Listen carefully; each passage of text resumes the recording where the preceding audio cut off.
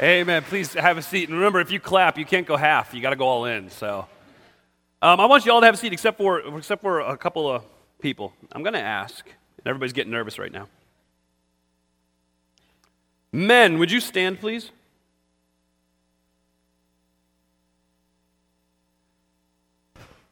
Awesome. This is not my idea. This is a great idea. Today is Mother's Day, isn't it? So today, however is best suited for you to honor your mom or your wife, the mother of your children, whether it be by applause, whether it be by turning around and saying, "Hallelujah, you stuck with me." Whatever it is, men, let's give them a round of applause or whatever it is. Do it right now.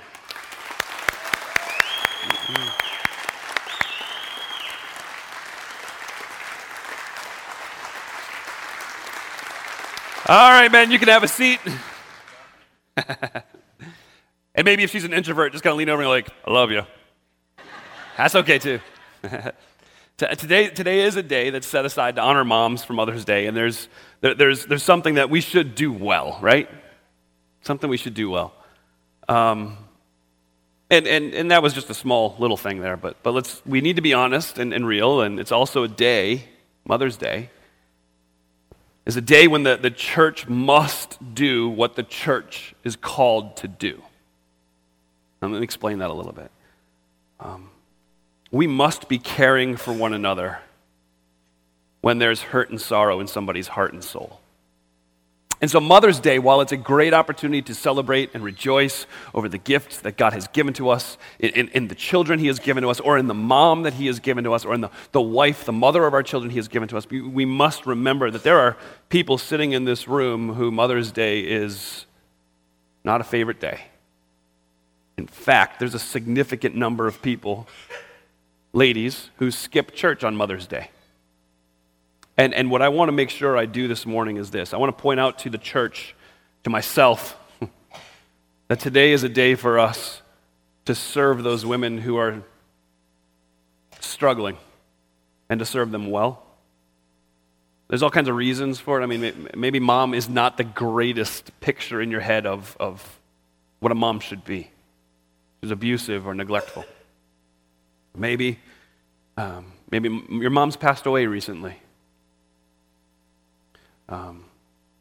Maybe you've lost a child. Maybe it's a heartache over childlessness. In a room this size, maybe it's regret over a past abortion. I mean, today is a day that can bring all kinds of emotions. And so while we celebrate, we need to remember we always celebrate within a context of some level of difficulty. So, that being said, we don't neglect those who should be celebrated today. But we also can't ignore those who hurt today. And as the Church of Christ, we're in a unique position to do both. Ecclesiastes 2 tells us there's a season. And there's a season for weeping, and there's a season for laughing. There's a season for mourning, and there's a season for dancing. So Uniontown, may I encourage you today, celebrate those around you well, laugh, dance. But then when those folks come to your heart who are mourning and weeping, then reach out to them. Because that's why God put you in their life. So can we pray together this morning? Father, thank you again for the opportunity to know you, to love you, to serve you. Lord, I thank you for family, for church family. We're not ignorant of the fact that there are women sitting in this room who had trouble getting out of bed this morning because it was Mother's Day. Lord, would you reveal yourself to them in a very specific way? And God, oh, Lord, I pray you would forgive us for being the ones who pray for these people and pray that you would draw near to them and pray that you would wrap your arms around them, and then we just pray and don't do anything about it. Forgive us. Lord, may we be your arms today for those women. May we encourage them. Lord, remind them that you are in love with them, and in Christ you've forgiven them and accepted them, and that their ultimate fulfillment is found in you. I pray for moms today that their kids would spoil them rotten. I pray you would protect moms from terrible food and kids who have great intentions but have no idea how to pull it off. I pray for dads that they would open their eyes and see bad things about to happen and jump in the middle. And may we celebrate these women who you've placed in our lives. Women who we'd be lost without. So, Father, I thank you for that precious gift you've given us. Now, as we look at a familiar story, guide my mouth, close it where it needs to be closed, open it where it needs to be opened. Open our eyes to the story of Jonah. For it's in Christ's name I pray. Amen. Amen. All right, so here we go. Take your Bibles, go to the book of Jonah. Oh, but I know that story. No. Open your Bible to Jonah, I promise. So if you're a guest with us this morning, man, am I glad you're here. But boy, do I have news for you. I'm about to air out some, not Uniontowns, but some of the church and Christianity's dirty laundry right in front of you. So glad you're here. You might want to start blogging now. Now, my intent is to point out through the book of Jonah what the real message of Jonah is. And I know this may shock you, but it's not, this dude got swallowed by a big fish. The message of Jonah really, if I'm going to boil it down at the beginning here and kind of give you a peek into where we're going, it's this. It's that if you're breathing this morning and you have a measurable brainwave, then you are an object of God's love and mercy. The difficulty is in Christianity and the church history, we've tended to go to the mirror and examine our faces and walk away having changed nothing. So today, may we look in the mirror, be appalled at what's smearing all over our faces, and change it before we walk away. Jonah, there's a couple of songs that come to mind, all of which are actually terrifying for children. I'm not going to sing it. There's a great song, come and listen to my fearful tale of the ocean blue, how a man got swallowed by a whale. Yes, I know it's true. Okay, that's pretty, not a big deal. Jonah did not obey God immediately. Oh, Jonah, down in the depths of the deep blue sea. All right, not bad. Then you get to the next verse. If you try to run from God, beware! You'll discover too. The Lord above is everywhere watching all you do. Jonah. See, that's what we know of the story of Jonah, but we completely miss the point. Jonah is actually mentioned not just here in the book of Jonah. His name comes up first in 2 Kings chapter 14. There's just a verse given to him, chapter 14, verse 25, where it talks about how this prophet Jonah came to the king of Israel, Jeroboam II, and he said to the king of Israel, listen, you need to fortify your northern border, because there are these people called the Assyrians who are going to come from the north, and they're going to try to wipe you out and carry you away. So what you need to do is fortify your northern border to protect yourself. And so Jeroboam II actually listened to Jonah, fortified his northern border, and protected his country from the Assyrians. So that's good, but what really makes it powerful and really gives you a picture of what Jonah saved his people from is if you understand who the Assyrians are. Boko Haram, ISIS, have nothing on the Assyrians. The Assyrians came with great strength into every country, and they would find people to carry off into captivity. They would make sure that they inflicted the most pain they could. So there are accounts of the Assyrian Empire coming into countries, finding the king and skinning him alive, and hanging his skin on a wall for everybody to see.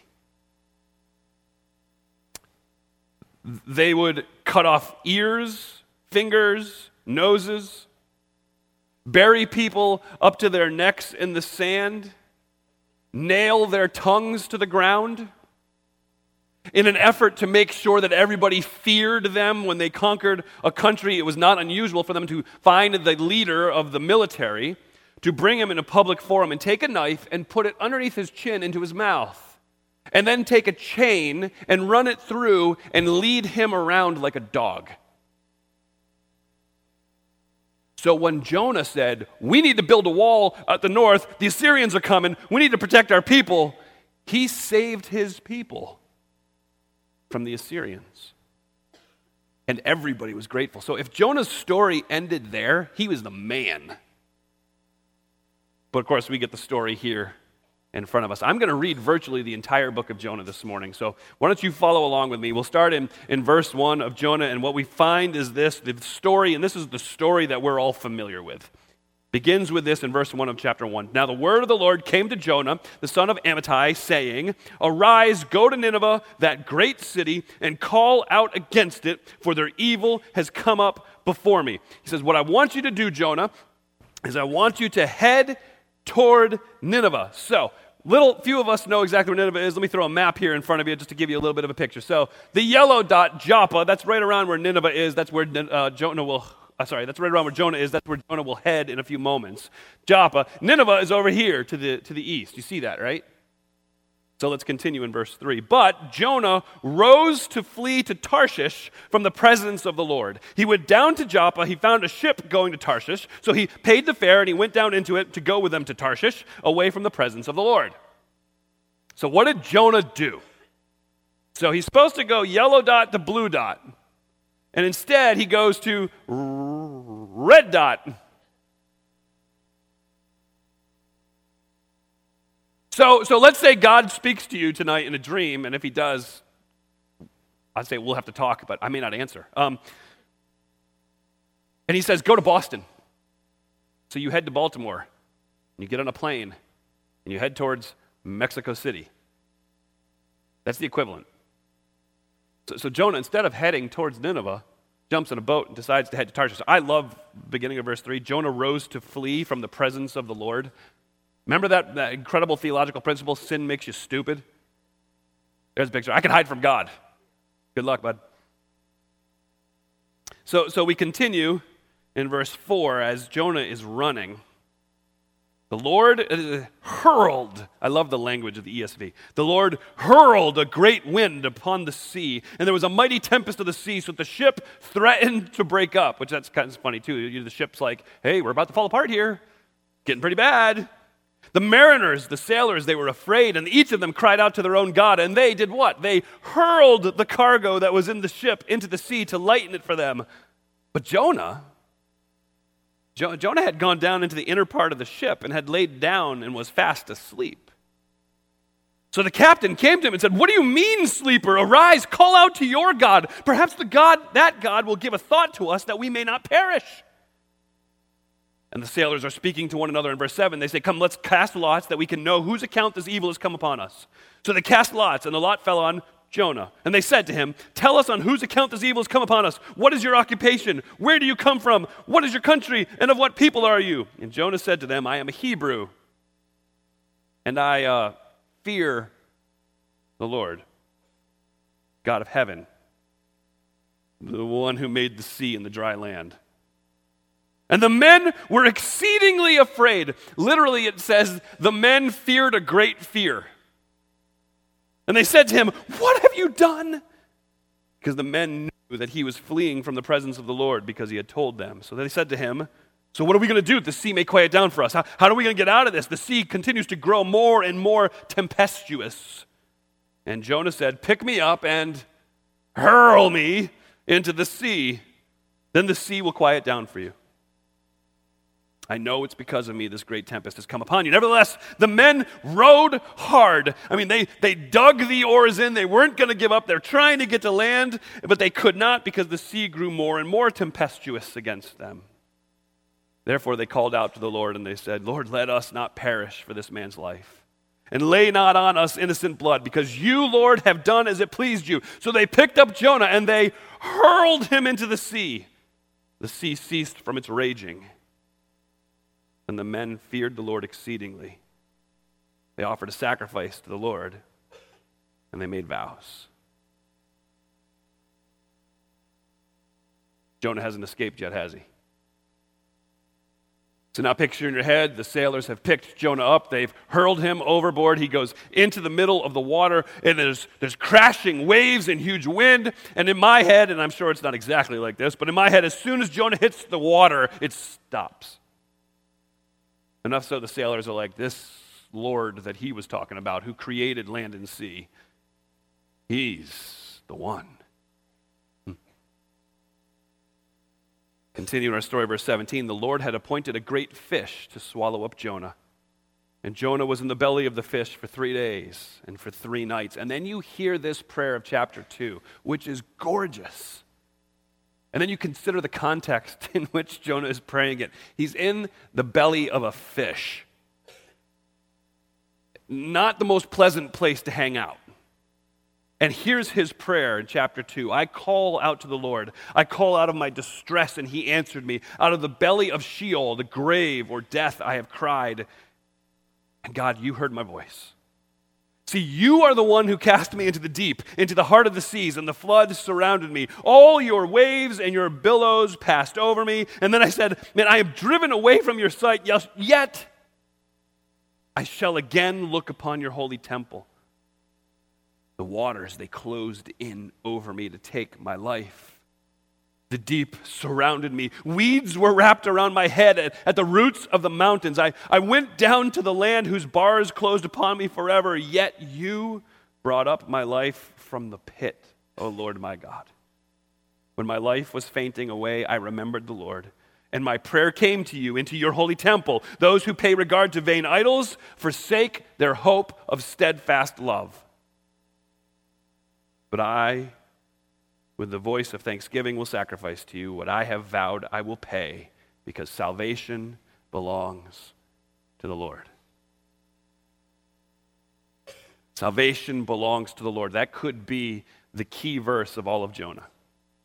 That could be the key verse of the entire Bible. Because salvation belongs to the Lord. It's nothing that Jonah did to earn it. It's not because Jonah was a good person. It had nothing to do with it. It had to do with the fact that we have a gracious, merciful God. Salvation belongs to the Lord.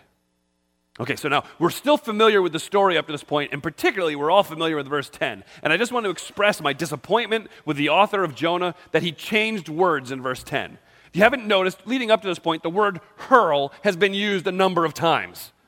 Chapter 2, verse 10 is an excellent opportunity to complete the cycle, but no, he says the Lord spoke to the fish and it vomited Jonah out of it. Come on. That would have been perfect, right? He hurled him onto dry land. No, alas, it's not to be. One of us was under the inspiration of the Holy Spirit, and the other one's not, so let's figure that out. Jonah gets a restart in verse 1. The word of the Lord came to Jonah the second time, and he said to this, arise, go to Nineveh, the great city, and call out against it the message that I tell you. So this time Jonah arose, went to Nineveh according to the word of the Lord. Now Nineveh was an exceedingly great city, 3 days' journey in breadth. Jonah began to go into the city, going a day's journey. And he called out, yet 40 days, and Nineveh shall be overthrown. That was his entire message. I know you guys are all jealous. I could try that. May not work real well. I don't do short and succinct very well. Jonah's walking across this city. The city's so big, it takes 3 days to get from one side to the other. And about a day's into it, he begins to say this message. The language there implies that he repeated it time and time again, over and over again. Yet 40 days, and Nineveh will be overthrown. Yet 40 days, and Nineveh will be overthrown. That's it. It's not the most exciting thing in the world. It's not the most dramatic thing in the world. It actually doesn't even include the very mercy of God in his message, does it? Why? And we'll see in a couple minutes, won't we? Chapter 3, verse 5.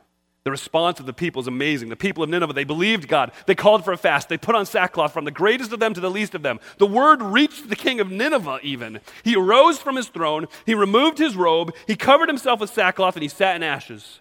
He issued a proclamation And he published it through Nineveh. By the decree of the king and of his nobles, let neither man nor beast, herd nor flock taste anything. Let them not feed or drink water, but let man and beast be covered with sackcloth. Let them call out mightily to God. Let everyone turn from his evil way and from the violence that is in his hands. Who knows? God may turn and relent and turn from his fierce anger so that we may not perish. There's a spirit of humility in the king of Nineveh. A spirit of humility in their repentance, saying, we don't deserve mercy. So if we repent, who knows, perhaps we'll be able to taste the mercy of this gracious God who has threatened judgment upon us. Verse 10, when God saw what they did, how they had turned from their evil way, God did relent of the disaster he said he would do to them, and he didn't do it.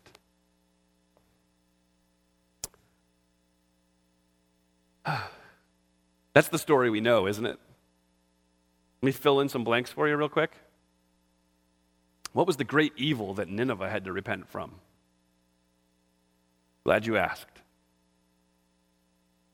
See, Nineveh is the capital of Assyria, that nation who Jonah had saved his people from.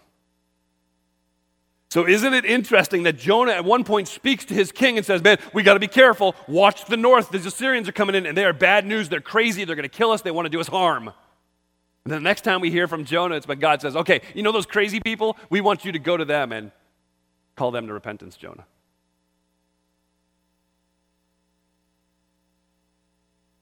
The people of Nineveh responded to God's mercy because salvation belongs to him.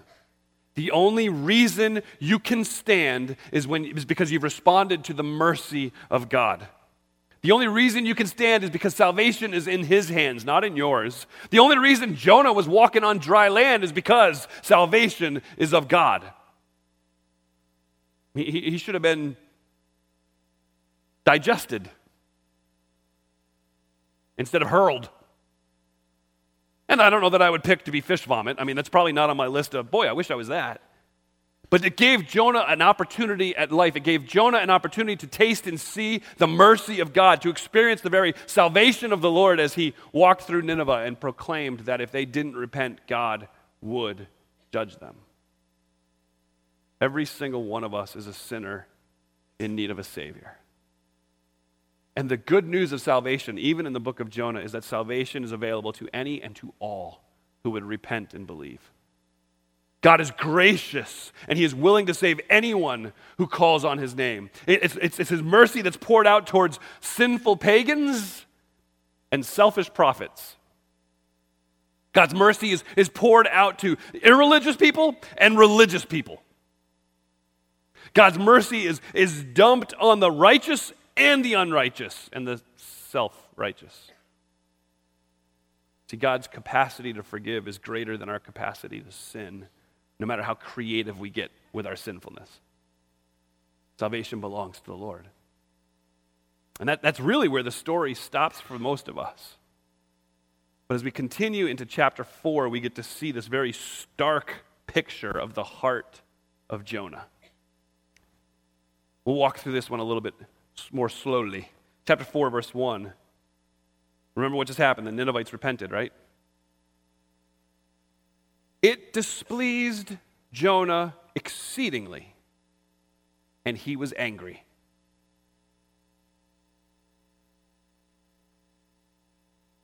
Hold on. I'm going to promise you guys something. If I preach a message and I ever be like, and today's the day to call upon the name of the Lord, and some of you call upon the name of the Lord, I promise that would not be what is said of me. It displeased me exceedingly. Jonah is seeing the repentance of the people of Nineveh, and he is ticked. You want to see something more stark than that? Read the next verse with me when he starts talking to God. He prayed to the Lord, and he said, Lord, is not this what I said when I was in my own country? That's why I made haste to flee to Tarshish. I knew you are a gracious and merciful, slow to anger, and abounding in steadfast love, and relenting from disaster. Okay, hold on. Do you realize how ridiculous that is? See, God, that's why I didn't want to go to Nineveh, because I knew you're merciful. I knew you were going to be gracious.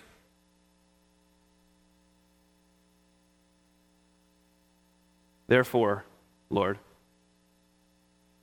please take my life from me. For it's better for me to die than to live. Jonah is so angry that God would shed his mercy on the Ninevites, that he is willing to stand in God's face and accuse him of being too merciful, too gracious, too compassionate. Even though the only reason Jonah is standing there with breath in his lungs to talk to God is because of the mercy God showed him while he was in the fish. I would rather die than to see those people receive your grace. God says in verse 4 to Jonah, do you do well to be angry? I love that. Because you notice there's no response. There's nothing else there. It's simply God looking Jonah in the eye saying, man, I see your heart. You are self-righteous. You are arrogant. You are selfish. You are forgetful. Should you really be angry right now, buddy? And then a scene change. Verse 5. Jonah went out of the city. He sat to the east of the city, and he made a booth for himself there, and he sat under it in the shade until he should see what would become of the city. Now we're getting a little ridiculous, Jonah.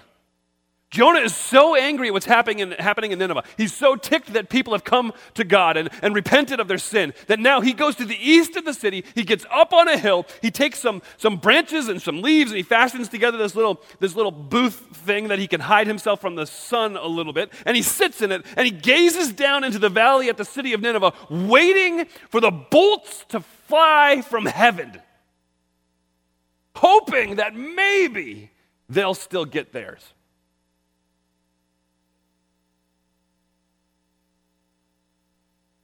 Lord God wasn't done with him yet. In verse 6, he says that God appointed a plant.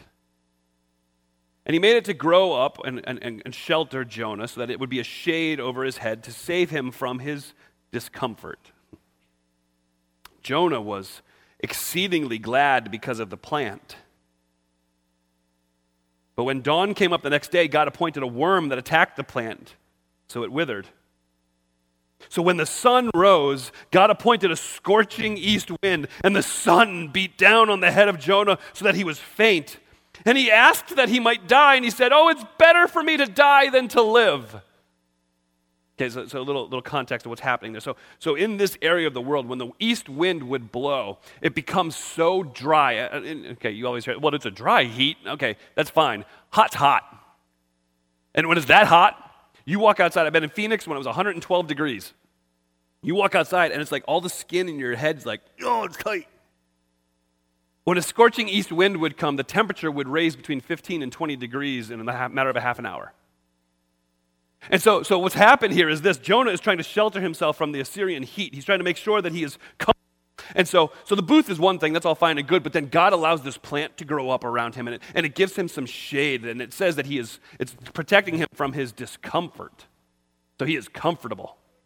And the next day, after this worm has kind of eaten its way through the plant shrivels up and it dies, and now his comfortable covering is gone. He's no longer able to shelter himself from the heat, and now the scorching east. So he is feeling it, and he is miserable. And when he says it's better for me to die than to live, really what Jonah is saying is it's better for me to sit up here on this hill in this heat and die than to go into that city again and seek shelter.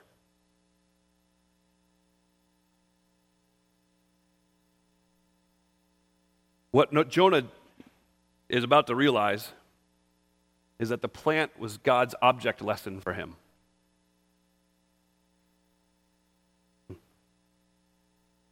Verse 9, God said to Jonah, "Do you do well to be angry for the plant?"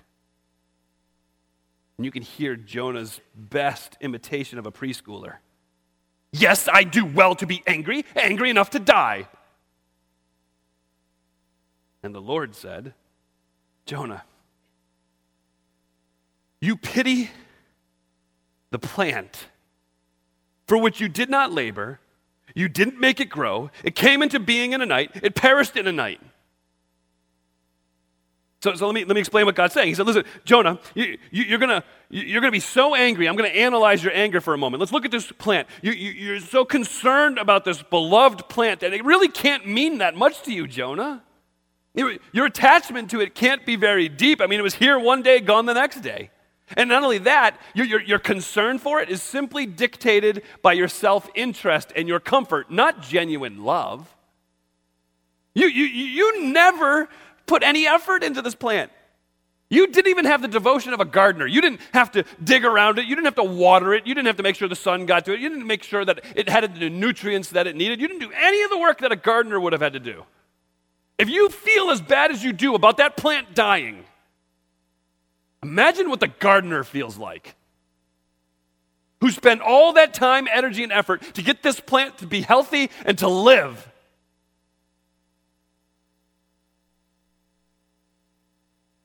Then he watched it die. Verse 11 says, "Should I not pity Nineveh, that great city, in which there are more than 120,000 people who don't know their right hand from their left, and also much cattle?"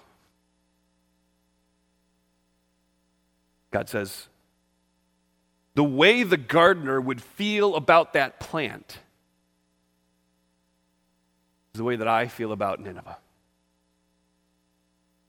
All of those people, even all of those animals, I made them, I created them, I cherished them. Nineveh has cost me no end of effort, no ease at all. I have spent all this time and an investment in them. They're created in my image, and those people mean the world to me.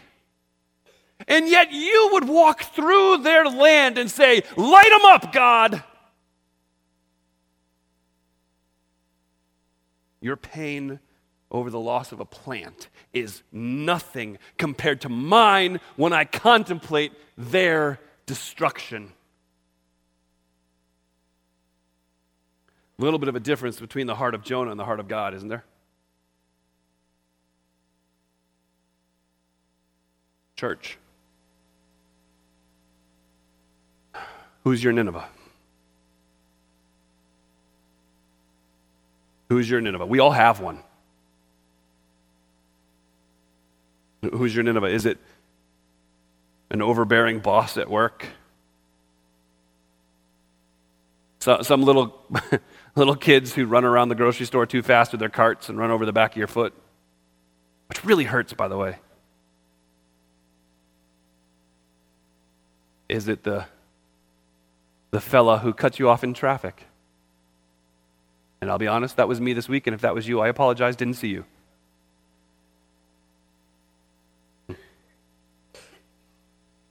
Maybe your Nineveh is a family member or an extended family member who continues to mock you and attack you or your loved ones because of your faith. Honestly, it has been in some places, an age demographic. Those young people or those older folks.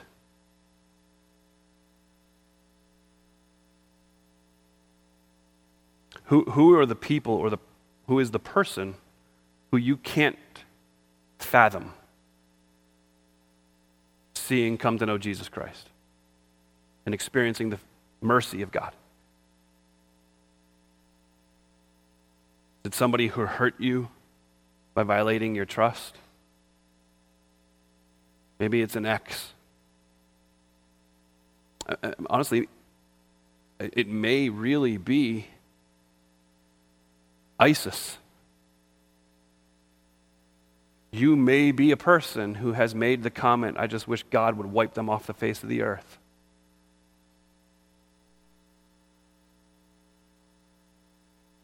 What we must understand is this: God has called us to see other people as the objects of his love and mercy, not the objects of our hatred. Do you do well to be angry? Or do you see them as God sees them? Who's your Nineveh? Have you forgotten why you're sitting here this morning? Have you forgotten that your standing before God has nothing to do with your righteousness or your goodness, your good deeds, your merit? Have you forgotten that the only righteousness that you have is Christ's and it's been given to you? Have you forgotten that your acceptance in God's eyes and what made his mercy available to you was not you living in the right part of the world, but instead was because of Christ's finished work on the cross? Have you forgotten that your sin was so heinous that Jesus had to die for you? Or have you deceived yourself into thinking that you somehow deserve his mercy? There's kids here. And everyone else can just burn for eternity. May that not be so. May we not sit on this hill and look at those who surround it with disdain and disgust in our eyes. But instead, may we see them as God sees them. People who are lost, who need a Savior. People who are condemned to hell. Do you see them as real and living and breathing people who will spend eternity in hell unless you share the gospel of God's grace with them?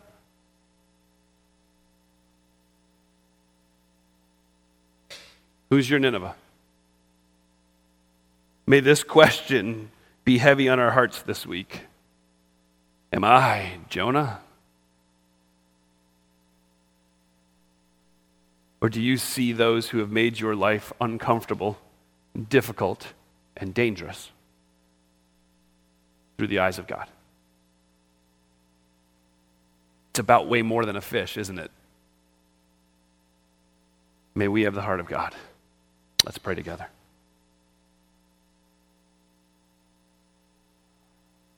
Lord, thank you for a serious reminder today. It's Mother's Day. I would love to do the light and fluffy, but hey, this is what you put in front of us, and this is what we're dealing with. So God, I pray in this moment, whoever is sitting within the distance of being able to hear my voice, that God, if they don't know Christ, that they would understand that just like the Ninevites, it doesn't matter what they've done and how far they've gone, that your grace is greater than any sin that they've ever committed.